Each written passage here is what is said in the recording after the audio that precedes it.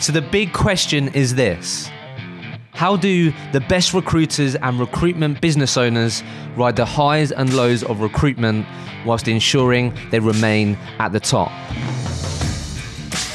How do they stay consistent? How do they manage their time? How do they cultivate the correct mindset? And what are the best recruiters and recruitment businesses doing differently? These are the questions that all recruiters want to know the answers to. This is the podcast where I have real and honest conversations with some of the most talented recruitment professionals globally to uncover all their secrets. My name's Hisham Azuz. Welcome to the Recruitment Rollercoaster podcast. This podcast is sponsored and supported by my good friends at Hunted. Last year, Hunted helped over 300,000 recruiters all across the world. They're dedicated to improving not just the industry, but your place within it. If you want to be a better recruiter, have more resilience, see greater success in your recruitment career, or simply change jobs or country, then you need to check out hunted.com. I'd love you to check it out and let me know what you think.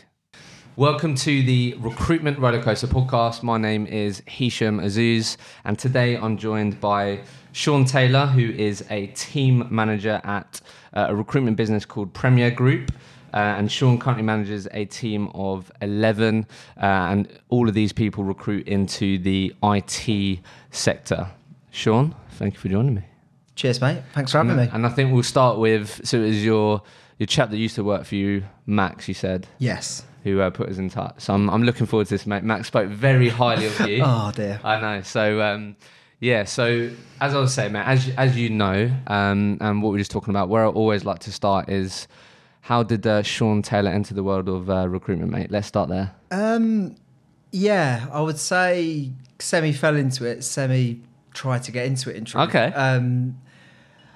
Went to university, did what everyone does at university, business criminology, just something to... What did you do at uni? Business criminology. Okay, yeah. I looked at criminology and then I was like, nah. Yeah, it was a struggle. Shouldn't have done it. Rolled out of that. The job market was pretty good. That would have been about 2007, I think. Yeah. Decided to go travelling for a year. Okay. But I'll sort myself out. I'll get a job when I come back. Towards the end of travelling, you started hearing murmurs that there's a recession hitting. Oh, wow. I was in Australia at the time earning some decent money. Yeah. Recession, what's this? Come back, that long list of jobs on, Milk Round and all those other websites with all those recruitment jobs, with all those graduate jobs, had completely disappeared. So I was in for a bit of a shock.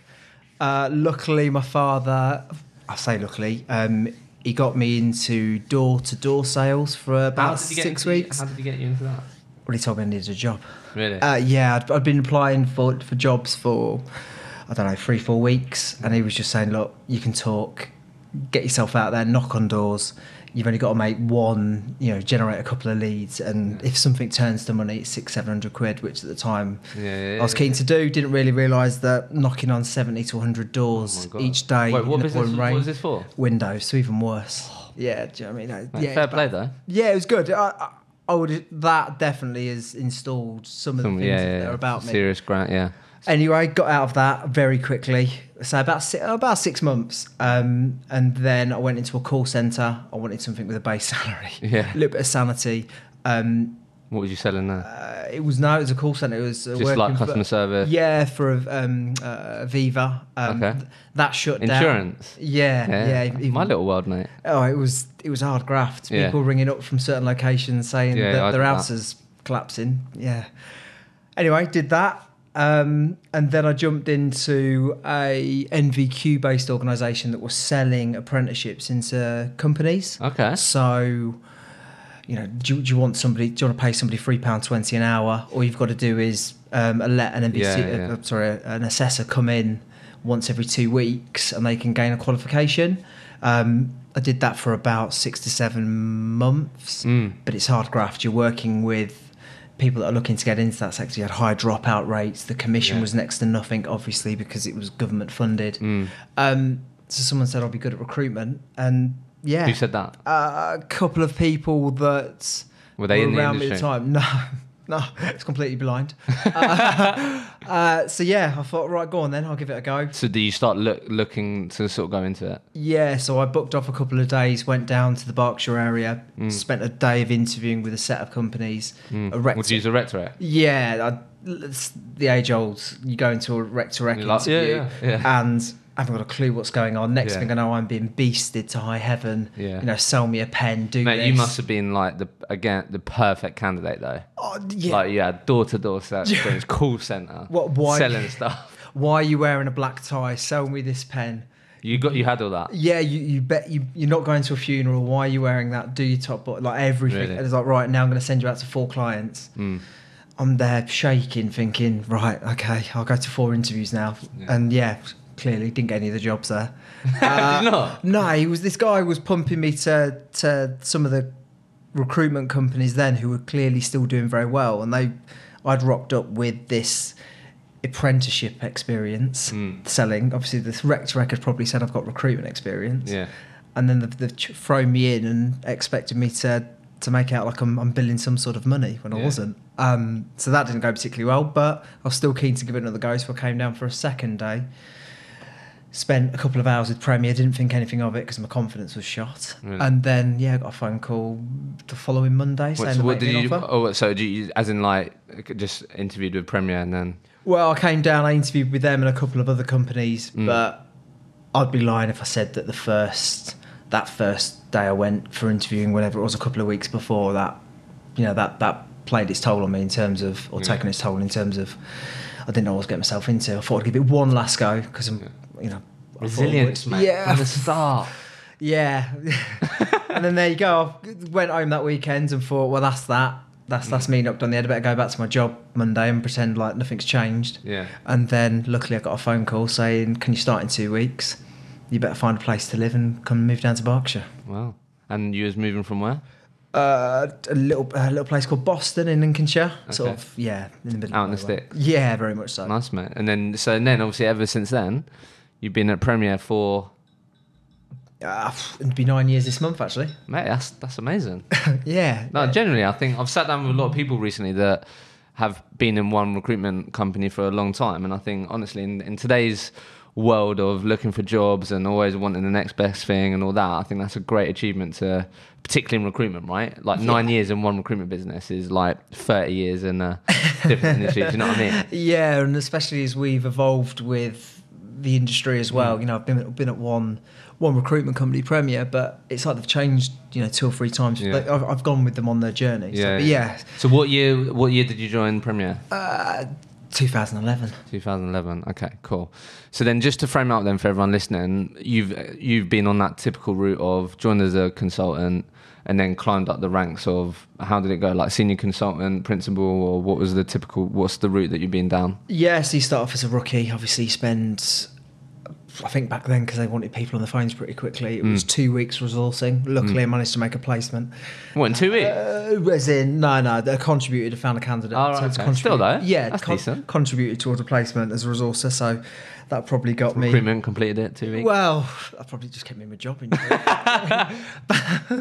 Back then, the resources, it was like, right, can I find candidates? Yes, they can, lovely, we'll get them on clients. No, they can't. What's the purpose? But no, so did that, and then obviously built... I was into a rookie recruiter then. Got through my sign-off, and then it was, senior consultant, lead consultant, team lead, and now team manager. Team manager, yeah. And now you manage 11 people. Yes. Yeah. And have you always been in the same sort of sector? Or? I've always been in IT. Did a couple of years in development around .NET, so Microsoft, and then I moved over to infrastructure, and then later into DevOps. Okay. That's interesting. Yeah. So then I think we were just chatting before, but just to help me out as well before we sort of start unpacking this, like the majority of those 9 years, and have you always billed? Or up until 3-4 months ago. Oh wow, okay. So predominantly build. Yeah. And then slowly but surely, obviously gaining more and more management responsibility to where now it's like your role is to get the most out of the people around you. Yeah. Yeah. 100%. Yeah. First 12 months then. Oh, it's what hell. Like, really? Absolute hell. Fresh got the job. First day rock up, I think it was 9:30. I thought, okay, this is nice. You finished at 5:30. The manager taps you on the shoulder and goes, tomorrow, obviously that was because you was your induction, can you get yourself in for sort of, I think it was 8:00. So I drove back to my mate's dad's house while staying on his sofa. Okay, all right. Cool, it's 8:00 now. Okay, I can deal with that. And then, lo and behold, it goes from 8:00 till, rather than 5:30, you're there till 6, 6:30, 7. And so I listened to one of your podcasts that you've done recently about someone, if you'd looked back and said, look, if you'd have told me at the start, I'd have taken X, Y, Z to get you where you needed to be. Yeah. That's a tough old thing to go, I'll do that again. The first 12, probably even longer, the first 12 to 15 months was hard graft. Really? Really putting the work effort. Yeah, putting the work in. I've always been a big believer in, which obviously has changed over time because I've matured, but the more work, the more effort you put in, the more you're going to get out. The more you're going to get out. But as we know, it's not just about effort. Always, it's about working smart as well. Yeah. So, okay, cool. Why didn't you quit then? If I'm being honest, I don't want to be classed as a failure. Yeah.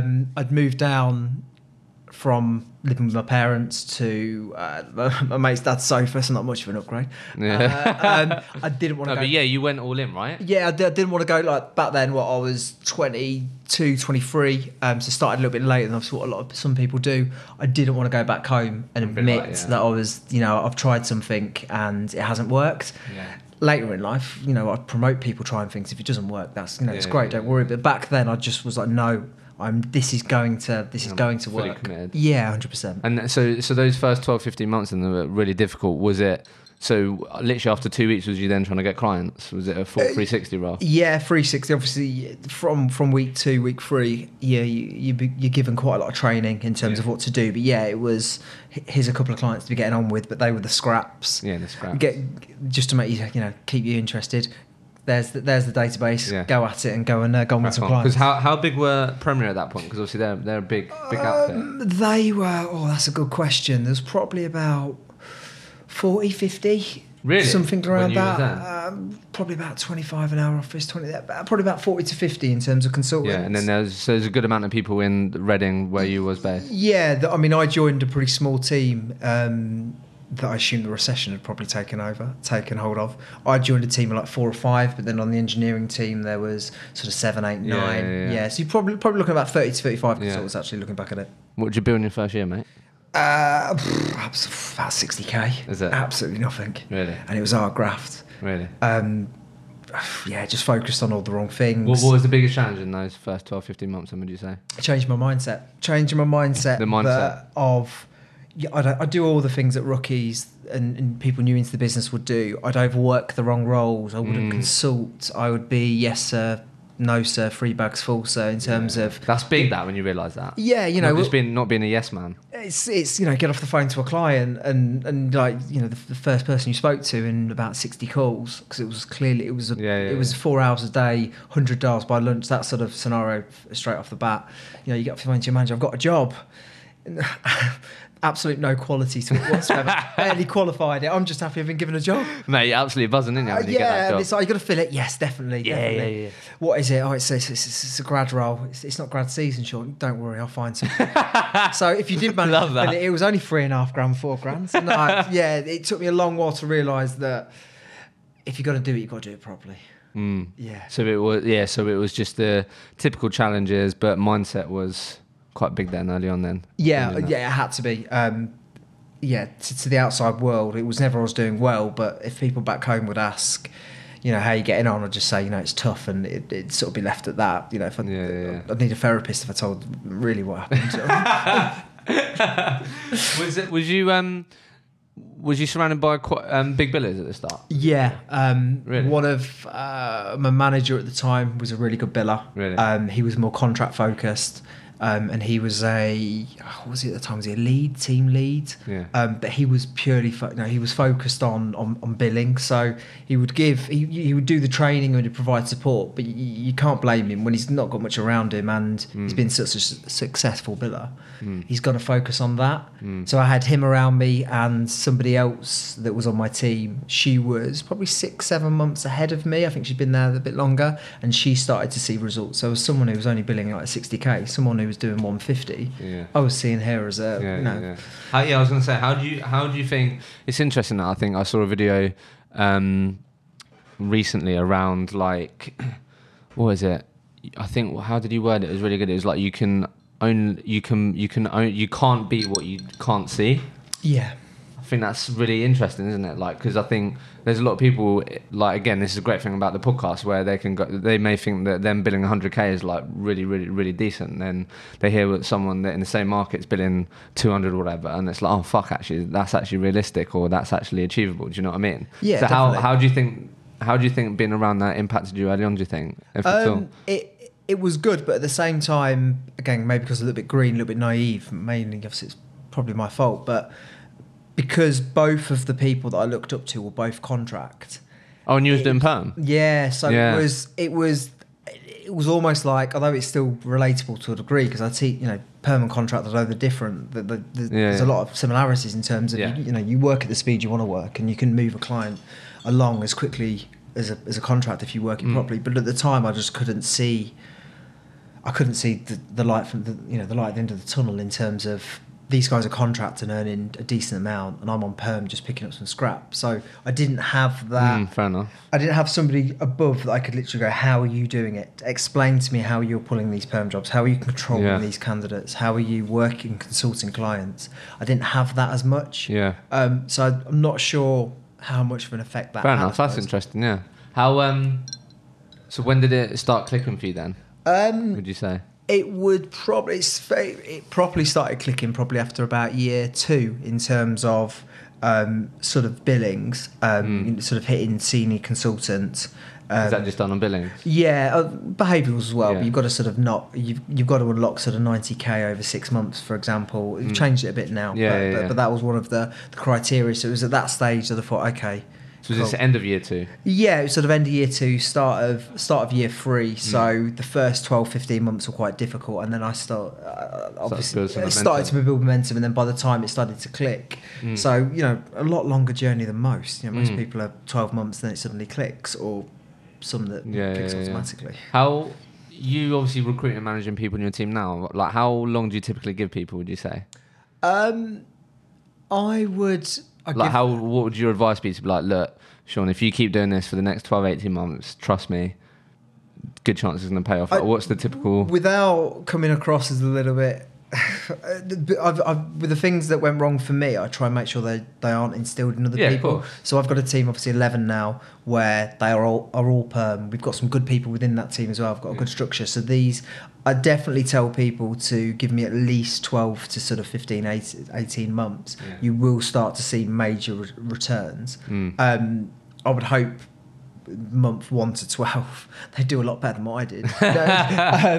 But we're looking to get these guys to sort of 100k, 150k and beyond as quickly as possible. But as long as they want it and can see it's going to happen, then yeah. Okay. So obviously it comes to the end of year 2, so you can't senior consultant. So does that just mean then that you didn't have any management responsibilities then? When did you start managing people? I started managing people, senior consultant after sort of end of year 2, start year 3.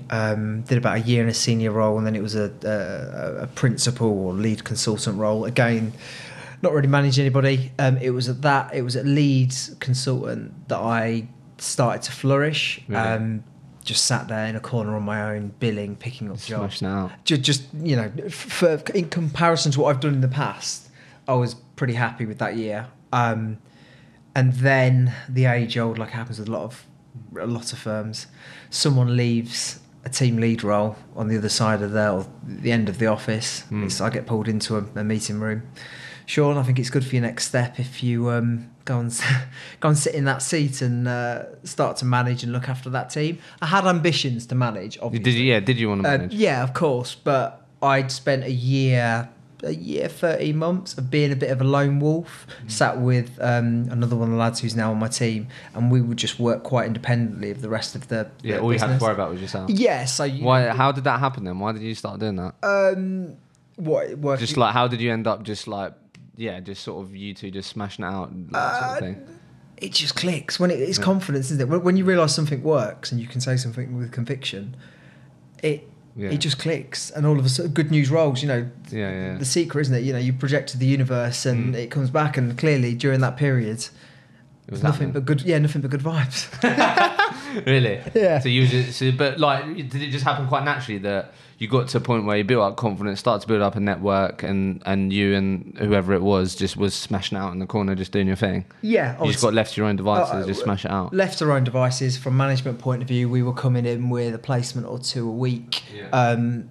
As we're placement or two a week. Yeah, for a period of time, it was good. It was like What was your best year then? It was, by no means was it unbelievable, but my best year was just over sort of 260. So mate, come on, bro. That's good. Not compared to some of the guys that are in our organisation, but really? For me, for someone that had been on such a journey of, I was living life, and don't get me wrong, during that period, I was still working some lower level stuff. So if I'd go back to doing that now, the level of roles I would work would be much greater. So I would back myself to do more, as it were, because I was still picking up some of the so like the volume pieces of placements you would have made, if you were to go back to it now, you would probably result in the greater billings because you would have... that makes definitely. sense. But it was a good year. Okay, let's just talk about that for a sec, and then let's definitely dive into sort of the management experience, because I think that's where a lot of people can get value. So, like, firstly, I get questions all the time around Hisham. I'm at the 150 mark, 180 mark. I can't break this 200k mark. Like, what was that experience for you then? Like, was it a gradual? Let's just break that down a bit. Like, was it a gradual sort of increase in sort of your performance, or was it? Yeah, I would say it would have been around. I hit a bit like probably a lot of the listeners. I would have hit about 180 a couple of times. Still earning okay money. You think okay, but obviously these guys are around me and in the other offices are doing this, so I've got to start. I need to find 70k plus from somewhere. Yeah. And it was just about being a little bit more ruthless with what I've worked. Back then I still worked. That was all on contingency as well. There was no retained business in there. I didn't know what retained business was 3 or 4 years ago. Really. All contingent, just ratting around with everybody else. Yeah. It's just a case of, hang on, I'm going to start to consult. I'm going to start to build a better relationship with my clients, rather than it just to be a transaction of you need a position filling. Cool, give it to me. And now we've got a relationship. Still give me the job. More meetings, more relationship building. You open up more opportunities. You'll hear it today on the sales floor. If these guys will give me a job if they've got one, I get on well with them. Have you unlocked everything within that organisation? Yeah. Probably not. So I took the mentality of, right, I want more. Is this everything you could be giving me, or are there other roles in other sectors? And you tend to find that a lot of organisations will say, oh, didn't know you did that. So I just opened up companies more, I suppose, what I'm trying to say. Yeah. Where did that come from though? Was there a strategy behind that? If I'm honest, in one of the organisations who were one of my best clients, I found out when I was doing a little bit of candidate work that they'd hired a small project of people from another agency. Just a bit of a slap in the face really. At the time. Yeah, you feel quite hurt. Like, well, hang on a minute. Yeah, I thought I was filling all their jobs. Exactly. Just you learn from your mistakes, don't you? So it was you had a couple of years where you hit just under 200, and then it was right. Actually, okay. So where can I get sort of another 70k out of my desk? And obviously, typically, that can always lead you to being like, right, I need more new clients. Well, actually, it's like, so if I've got 10, 15 really good clients, am I doing everything that I can with those clients? So I guess some really good advice in there is in like, right, so right now, be honest with yourself. Like, have you got a real understanding of their full hiring needs, or are you just, do they just think that you can just help with this pocket of That's interesting, because obviously a lot of people will think that they have to go out and win more business rather than expand the clients and relationships they already have. Do you know what I mean? Yeah, exactly. And if you're expanding the clients you have, and if you're building a bit of that sort of level of relationship, they know people as well. You don't. It's not always about going out and winning X, Y, Z new clients. It's to say, open up what you've got. See, we get a lot of referrals now from our clients' as well, due to the level of service we provide. Yeah. So we're getting more and more roles come in that way. So yeah, it's just about opening up what you've got. Have a look at that first before you move on. Surely. Yeah. Best of, like, what do you tell you guys now then when you're talking to them about, okay, like, do you feel like you're doing it? Do you feel like you're getting as much out of that client relationship as possible? Like, how do you encourage people to think or approach expanding accounts? Just ask this age old. Ask questions you don't want to hear the answer to, or even if you think that's big. That one, of course. Even if you know, even if the response is they will. I know my client. That's completely fine. Can you just go and ask the question though? Ask the question, and if the response is the same, great, let me know. Happy days as it were. But just go and ask questions you don't want to hear the answers to, because you'll find either not if the answers you don't want to hear, the ones you need to hear. Yeah, they are the ones you need to hear, and normally they're not as bad if you hit them head on. So from with that, I love that advice. I remember getting that advice myself. I had a few just shit things happen with candidates, and I remember hearing that advice. I was like, that's exactly what I need to be doing, asking the question that you don't want to hear the answer to when you're taking a candidate through the process and stuff like that. But in terms of an expanding client relationships context, what are you saying? Like, how many other jobs have you got? I don't know. Like, what would you not want to hear? It's just a case of, it's all about sort of service level agreement, the offering, the solution we offer. We've done very well within this area. I see you've got this area and this area. What do we need to do to expand our service offering? It's not sort of you're looking at pipeline, and so you're looking at the retention. You're trying to open it up that way, really. Okay. Anything else that you think contributed you to hitting those sorts of figures considered to what you've done previously? Just stronger on my candidate side. Really?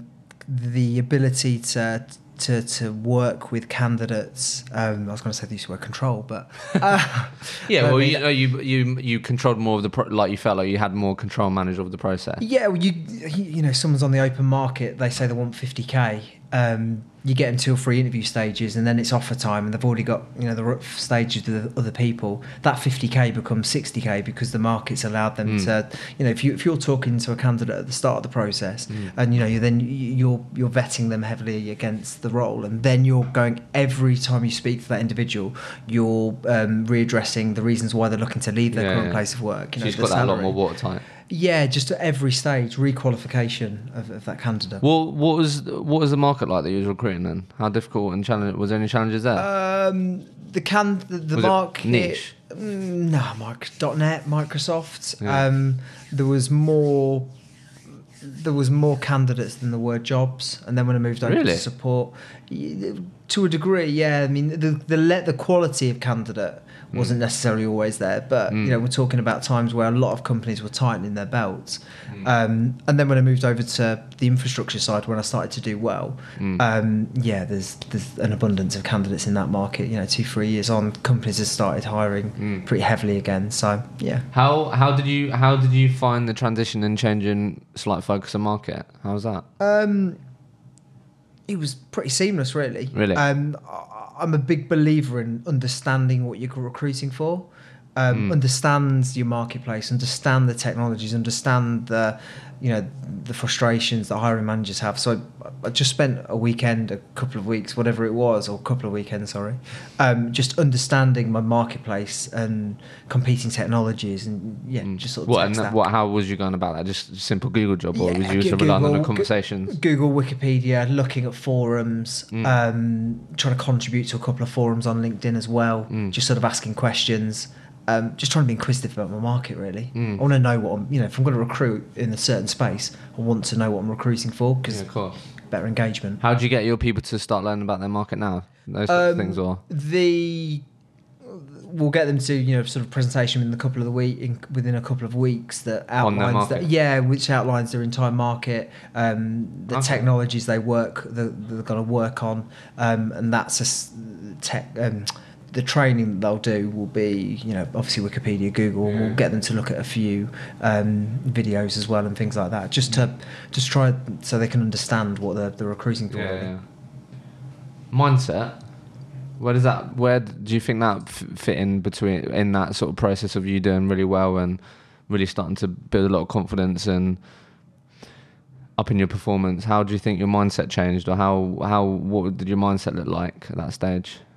I started to believe. Really? I think that's the big thing for me. I'm almost quite large. I'm sort of a bit of a contradiction. When I first came into recruitment, I didn't want to be a failure, but because I couldn't see the earning potential, even though it was there in front of me, the emails were coming around with people 10, 12, 13 grand before tax, then throw the basic on, those sort of emails were coming around all the time, but I couldn't see that I was going to get there. And I suppose the mindset in terms of, I'm guessing I didn't believe that it was in touching distance for me. So when I started to fly, the mindset changed. I believed. And I think that's the main thing in recruitment. Just believing in yourself. Yeah, believe in yourself and believing you can get there. We know recruitment's a lucrative industry. We know it can change people's lives. And it's hard to remember that though, when early on when you were just fucking everything shit's happening. Yeah, of course, absolutely, absolutely. How do you sort of? I guess that's part of your job now, isn't it? To make people understand that they can reach that like as quickly as possible. That they need to believe that and stuff like that. Do you know what I mean? Anyone that comes onto my team or within the business understands that typically your first 12 months, the worst 12 months you'll have in recruitment, you'll work harder for very little reward in some cases, but it gets easier. It's the job where if you put in the graft from the start and you put in the right level of graft, work smart as well, each year that goes by it gets a lot easier and you start to reap the rewards. So you've clearly sort of always been exposed and around sort of some high performers then in the anything that you've always picked up on those sorts of people then, because clearly you really started to get yourself in the mixer, but there's always still people that you're just obviously aspiring to try and be in that sort of area of where the other people are in the business. Like anything that you picked up on that's worth just work smart, work hard, and work quickly, and be prepared to put in. Well, at that time, what I took was just be prepared to put in the graph. Yeah, the graph, the hours if needs be.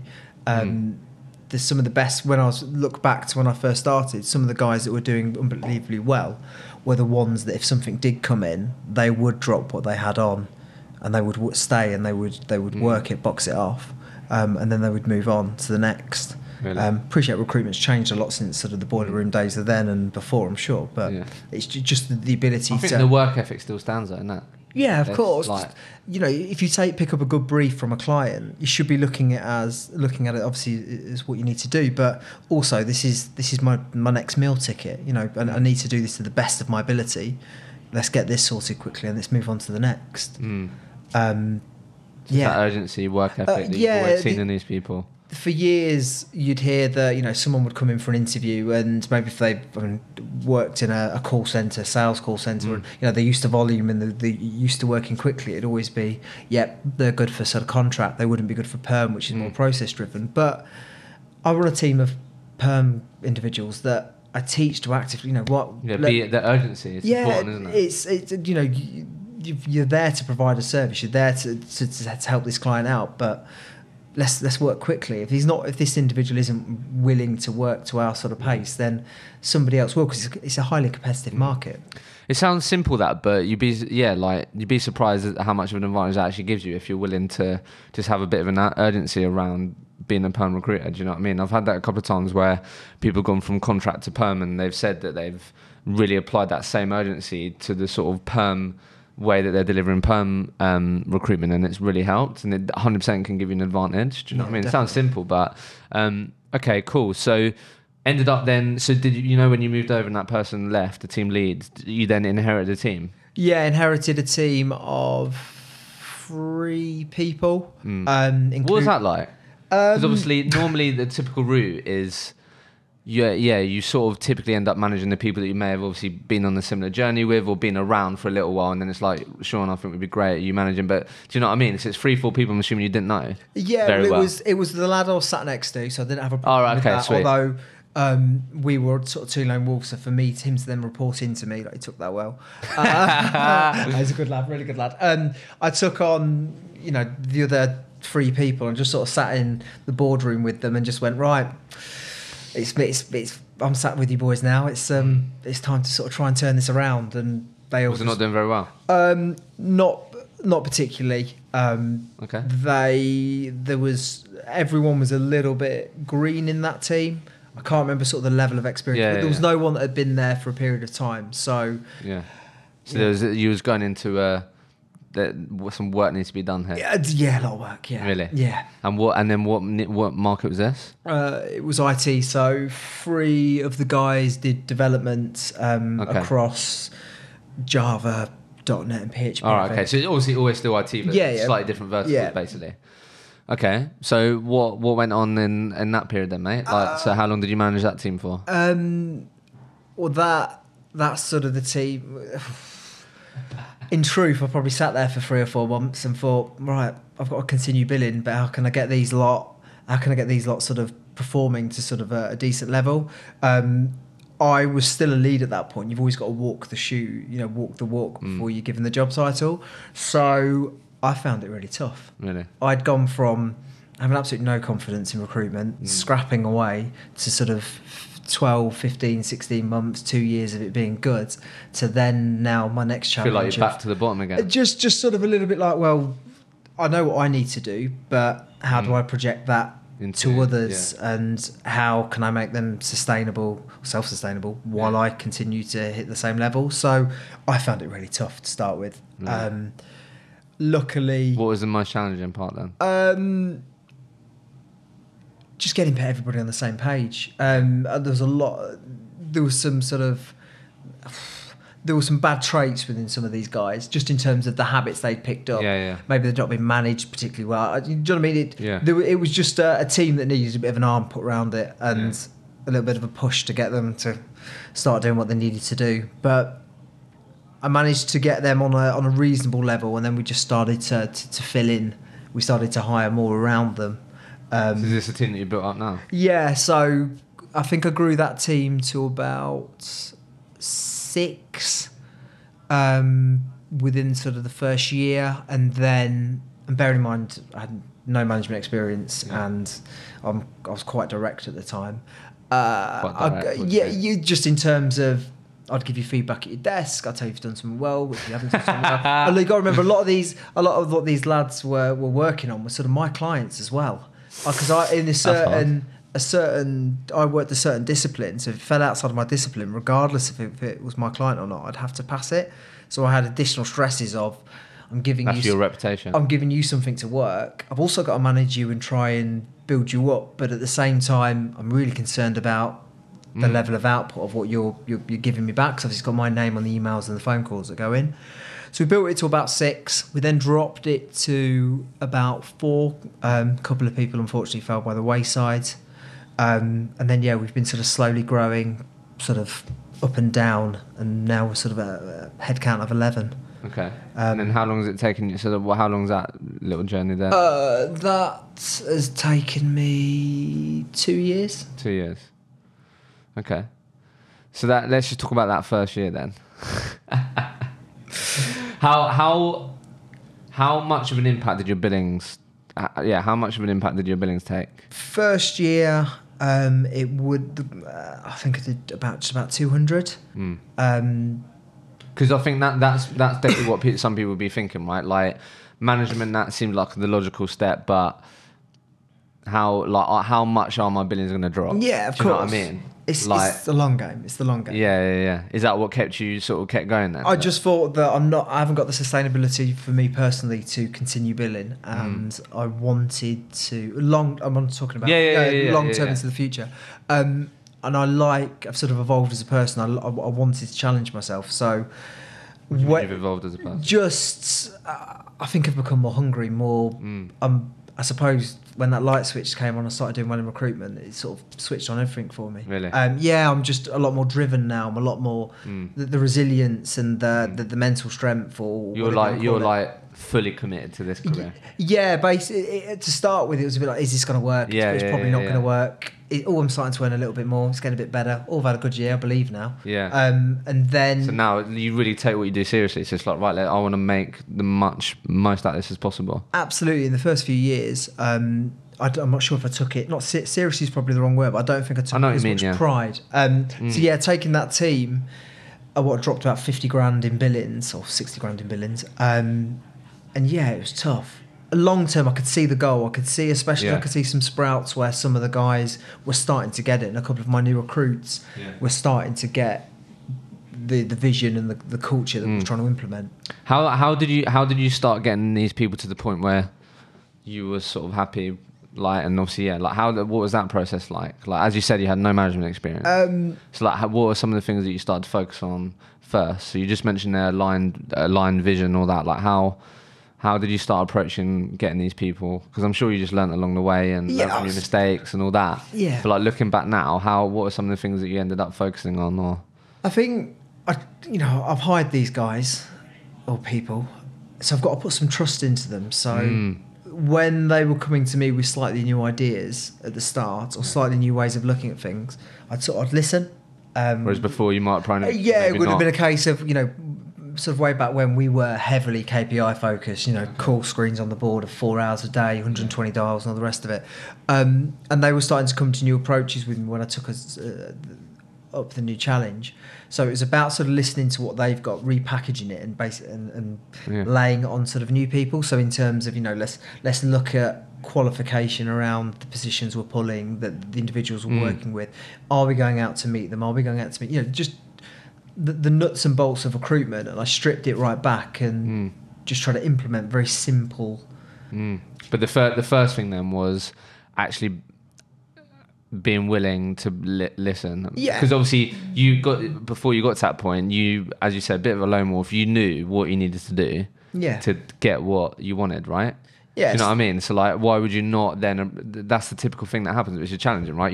Why would you not then be like, look, guys, look. So if we do this, there's a very good chance that we're going to be hitting the numbers that we all wanted. Do you know what I mean? But it's not as simple as that, is it? No, it's especially you stick the framework up of these KPIs and try and attach it to every different market, and it just doesn't work. In the support market or the infrastructure market, it is all about high numbers. It is because that's what that market sort of dictates. It's a bit like test market.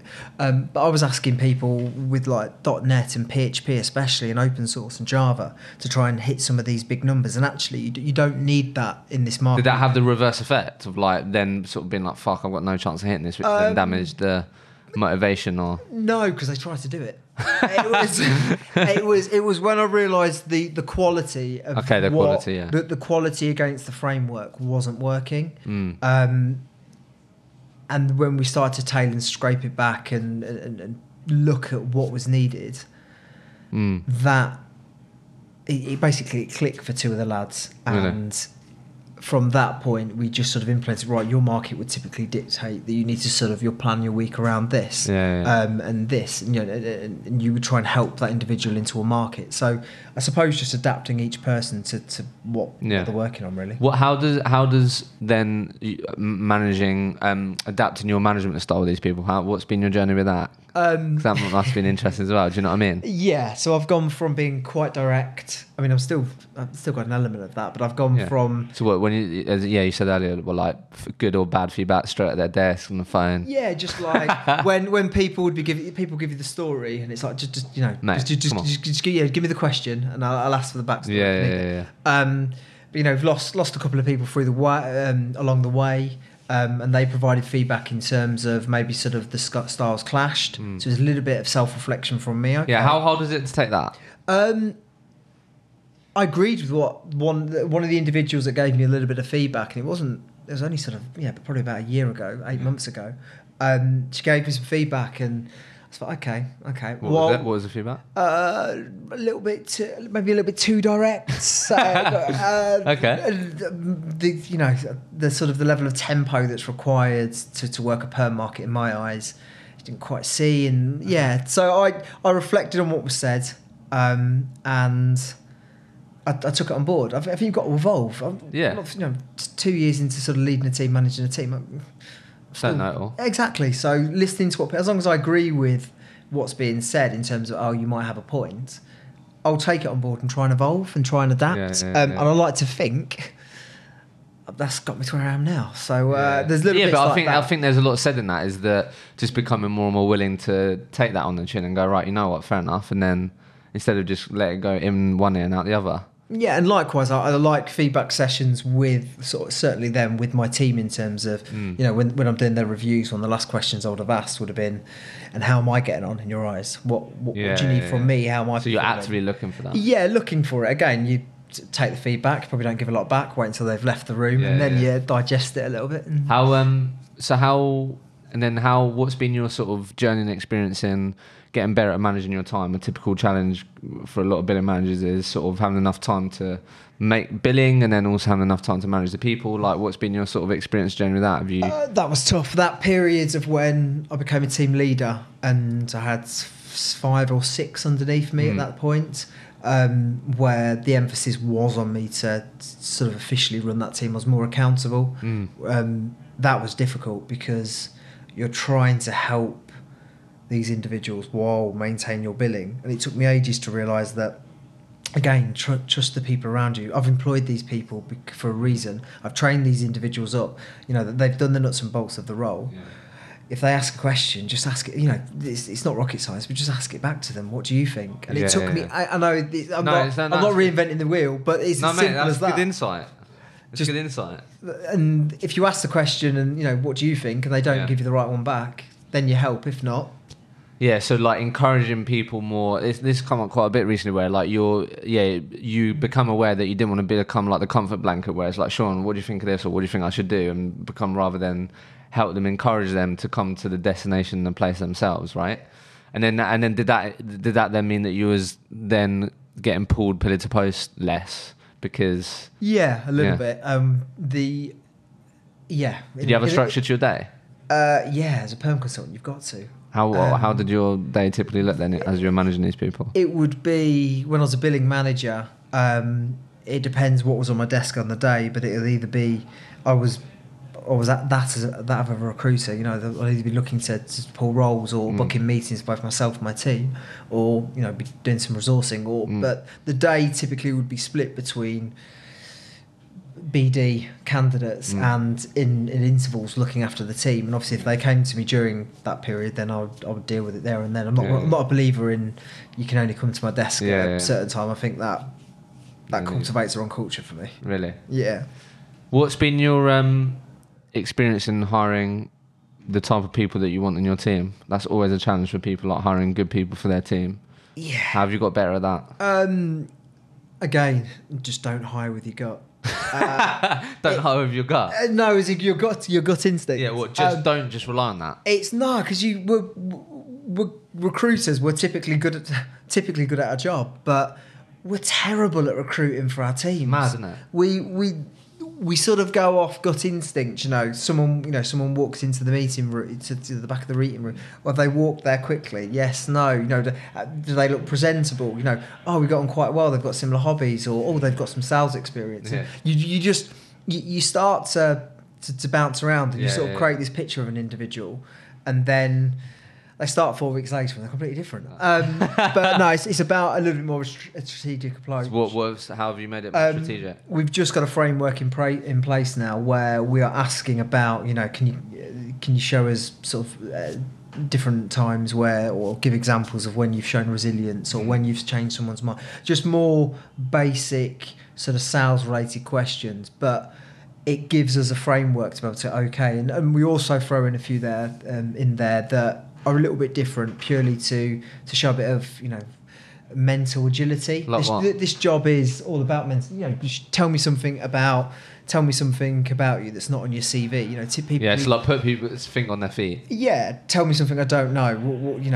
But it can't be on this 2-sheet piece of paper. Yeah. 2 sides. So for you then, what's become better for you is that less so than let's have a conversation, see how it goes, see if we get on. If we're like, that gut instinct, you've actually put together a bit of a real clean framework and process where if they demonstrate the right qualities against these particular things, then there's a good chance that they're going to do well. Or and it's I mean, it's not rocket science. Yeah. It's not reinventing the wheel, but I do think that a lot of recruitment companies you'd be surprised that how many people don't have a framework or some sort of clean process. The key things that you always look out for or ask for. Do you know what I mean? Yeah, and if you do that, you are going to hire the same caliber of individual each time that you'd like to think, rather than just going off like what we said.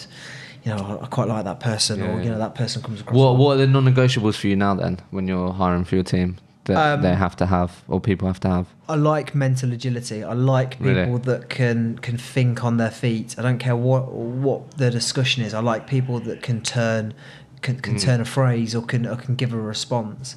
I like people that are resilient, some real mental strength in there. I also like people that genuinely want it. There's a reason for them coming to work every day. You know, not just to buy a new car. Anyone can get a car on finance. I like real reasons, like, you know, you've got 2 kids to support, or I'm in money trouble. I like people to have a real reason to come to work, because they'll typically get where they need to be much quicker. Because there's a real drive behind there. But also, when they are at the stage where they believe they can make money, because they are. They're going to want to stay there, and they're going to enjoy it more. So they're the sort of key things for me: mental agility, resilience. Nice. So, haven't been billing now for? It's not that long. It's only probably about 6 months. How's that transition been for you? Initially, it was scary. Really? Well, you've gone from controlling what you earn to a degree to absolutely not. But yeah, it's good. It's good. I had a couple of months where the senior team around me, management, have helped me with some coping strategies and mechanisms to be able to control what I do on a day to day. So what's the objective of your role now then, if you're not to improve GP per head, and to grow a team to be successful around that, really. And then now what do you have targets around those things? Yeah. So that is a complete different. Especially when you look at certain positions and you think, oh, I wouldn't have minded that if I was a recruiter. How do you deal with that? Like you said, coping mechanisms there. Let's talk a bit about that, because people will need those. Like people will want those, or be thinking about, I need some coping mechanisms or whatever. Like, what are some of the things that have helped you through that transition then? Just having someone to act as a soundboard, someone to just sit the other side of a desk or go for a coffee with, who will just listen to you for 5-10 minutes, and then how do you think I'm doing this right? Or this has happened, or that's happened, or this has happened. How do you think I should deal with it, approach it? It's just like what my team do to me. If they ask a question and then I ask them what do they think, they give me my manager's only doing the same thing to me, but it works. So I have that as a coping mechanism. And is that obviously someone in the business? Okay. He's worked really well. He's been where you have and sort of walked the path. That's obviously so like a mentor, right? Yeah, and he's things aren't always too bad. Look at this and look at that. So it's just about taking a step back, breathing, and realising, we're not in a bad place. We're doing pretty well. But when you're not controlling anything, you can be even more hard on yourself. Yeah, definitely. And you carry the weight of the world on your shoulders. Yeah. But no, it's good, really good. I'm enjoying it. You are enjoying it? Yeah, massively. Really? Massively. I get so much joy now, which... Like, from seeing other people do well? Yeah. It's mad, that. Where does that come from? It's mad. Where does that happen? When do I get in the morning and look at people's figures and then start talking to them about the next incentive, saying, you're only this way or that way? Yeah. Or I genuinely get excited when someone... Yeah, where does that come from? Like... The old me, when I was on the transitional periods, or when I was doing well on my own, if I see someone doing a little bit better than me, there's a little bit of jealousy there. Yeah, good jealousy, but why is that not me? Yeah. And now it's someone within the team does something well, or even someone within the wider business. I'm genuinely happy for them. I don't know where that comes from, but yeah. Well, it seems like you're in the right job then, if that's the case. Yeah. Couple of things on that, mate. Before I ask you. Couple of things on resilience, and as we wrap up, like now, as you clearly, then you've just been really honest with your sort of management journey. Like, what are some of the things that you've done, or obviously consistently do now, that you think have really enabled you to sort of empower your team to get the best out of them? And obviously, it's still an ongoing journey, but just for those listening that are managing, and obviously it's a constant battle and process, sort of trying to get the most out of your team. But what are some of the sort of things that you've seen or you've done and been part of that you feel like has really empowered the people around you, do you think? Trust them. Trust them more. Give them more responsibility. How can you start trusting people more? I think you just have an open conversation with people on a one-to-one basis and sort of gauge where they are in their journey with the role, and if they want to be part of something, you can get that vibe. If they show an interest outside of what they're doing, in the wider business, it just starts with a conversation, and then you sort of learn who needs support, who doesn't need support, who needs an arm around put an arm around them, who needs a little sort of kick up the backside from time to time. It just starts with a conversation, and then once you learn to trust people, you can then empower them. And then they start to do, you have champions within your team, and they start to do your role for you. You almost make yourself redundant if you can do it well enough. Yeah. So you think it all starts with really starting to breed trust with people? Once the training process is through, once they've been given the core, they're capable of doing their job, and they're capable of taking advice, and capable of sort of delivering to a certain degree, and you start feeding in more responsibilities and more sort of trust points.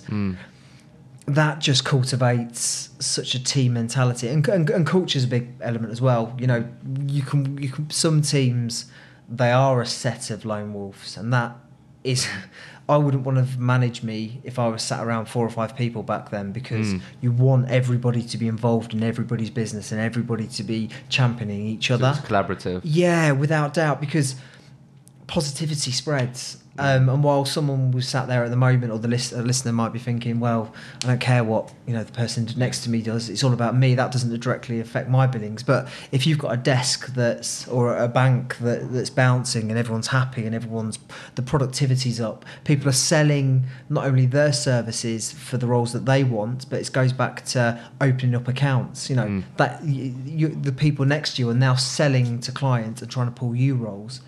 So I do think that... So you've seen a lot in making more of a collaborative environment. Yeah, definitely. How have you cultivated that? Anything?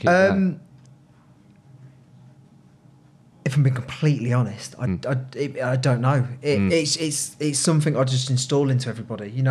So you communicate it to people early that, look, this is obviously you have your own individual things, but we're a team, and I'm assuming you communicate that quite early. Yeah, I suppose going back to that, when I was doing well, if somebody was sat to the left and somebody was sat to the right to me, no matter how much good news I had, I wouldn't be that sort of person to openly go above and beyond shouting it out, Wolf of Wall Street type, because I was very aware that the 2 individuals next to me might be having a bit of a shitter, and I've been there, so they don't necessarily want to see me jumping up and down, going over the top. So I have cultivated that too. We celebrate everybody's victories. But I like that.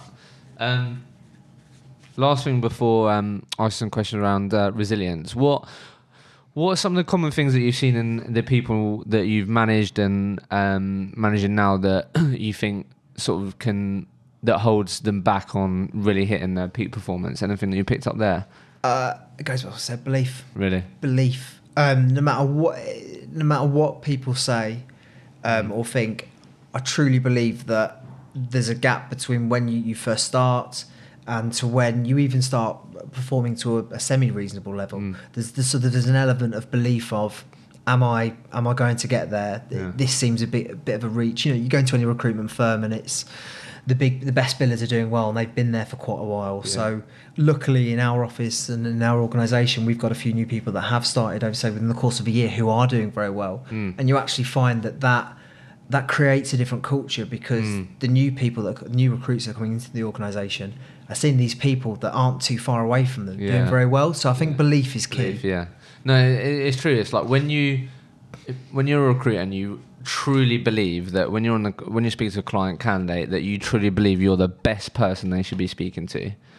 That's just so powerful to really truly believe and embody and have that mindset. Do you know what I mean? Definitely. That is the game changer. All right, couple of questions around resilience, mate, and then I'm going to ask you the final question.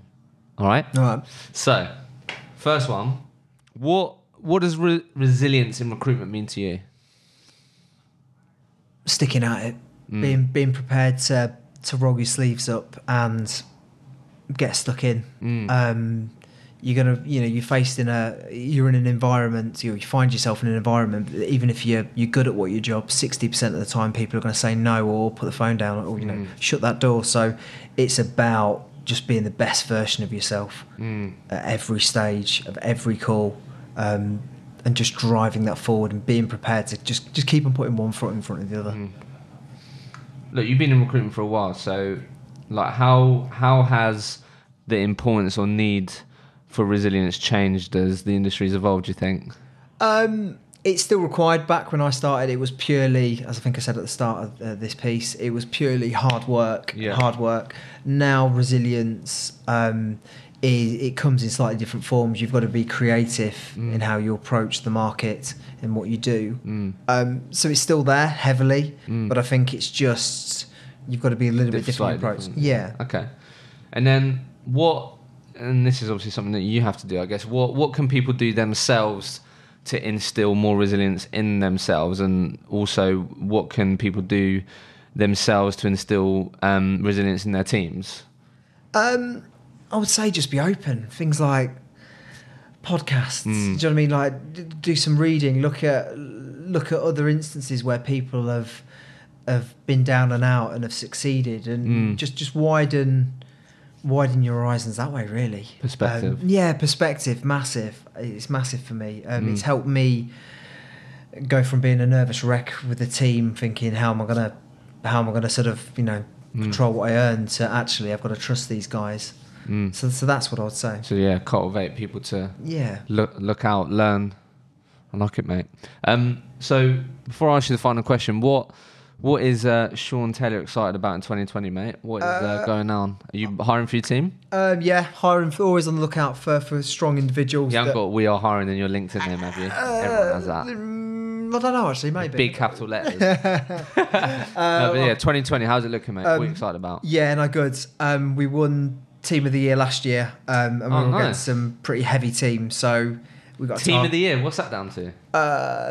It's down to sort of money brought into the business, sort of new money brought into the business, as it were, not sort of existing contractors or anything like that. What did you do, mate? Come on. We did just over $1 million. Really? And that was how many of you? New business. That was about 6 to 7. A few rookies in there that sort of were just resourcing, but 6 to 7. Good, really good. So how does that work out? Average, is that how you do it? Like average GP per head? Because head counts, vanity. It's all about sort of exactly. It's all about what. So what does that look like then? It's 11, 12 grand, 13 grand per head. Really? For a period of time, but per month. It's not bad, that is it? No, it's good. It's good, and obviously congrats, man. Obviously, you're in a big organisation as well. There's a lot of people in that business, so to sort of win accolades like that's no joke, right? It's a real achievement. Not from where the perm team's been. It's an absolute accolade. I'm really proud of that. Really proud. Yeah, really good. Love that. So, final question, mate. Yep. If Shaun could communicate to every single recruiter out there, they'd listen, they'd take on your advice, they'd implement it tomorrow, what would Shaun be saying to the people? What comes to mind, mate? What would you say? My piece to anyone listening would be just continue to put one foot in front of the other, stay in there and consult both your candidate and client. Don't be a yes man or woman, and just offer the best service you can, and just stay in there. It comes in the end. Love it. Shaun, it's been a pleasure, mate. Cool. Cheers, mate. Thank you. Thank you so much for listening to the podcast. I really want to ensure this podcast remains valuable and relevant for all of you. If you have topics or questions you would love me to cover with future guests, then please get in touch with me. Best place to get me is on LinkedIn. Just search Hisham Azuz and drop me a message. I would love to hear from you. Finally, if you have 2 minutes, it would be greatly appreciated if you could leave an honest review for the podcast. It will simply mean that I can reach more people with this podcast. You can easily leave a review for the podcast by clicking the link in the episode notes or by going to ratethispodcast.com/rollercoaster. Thank you again for listening.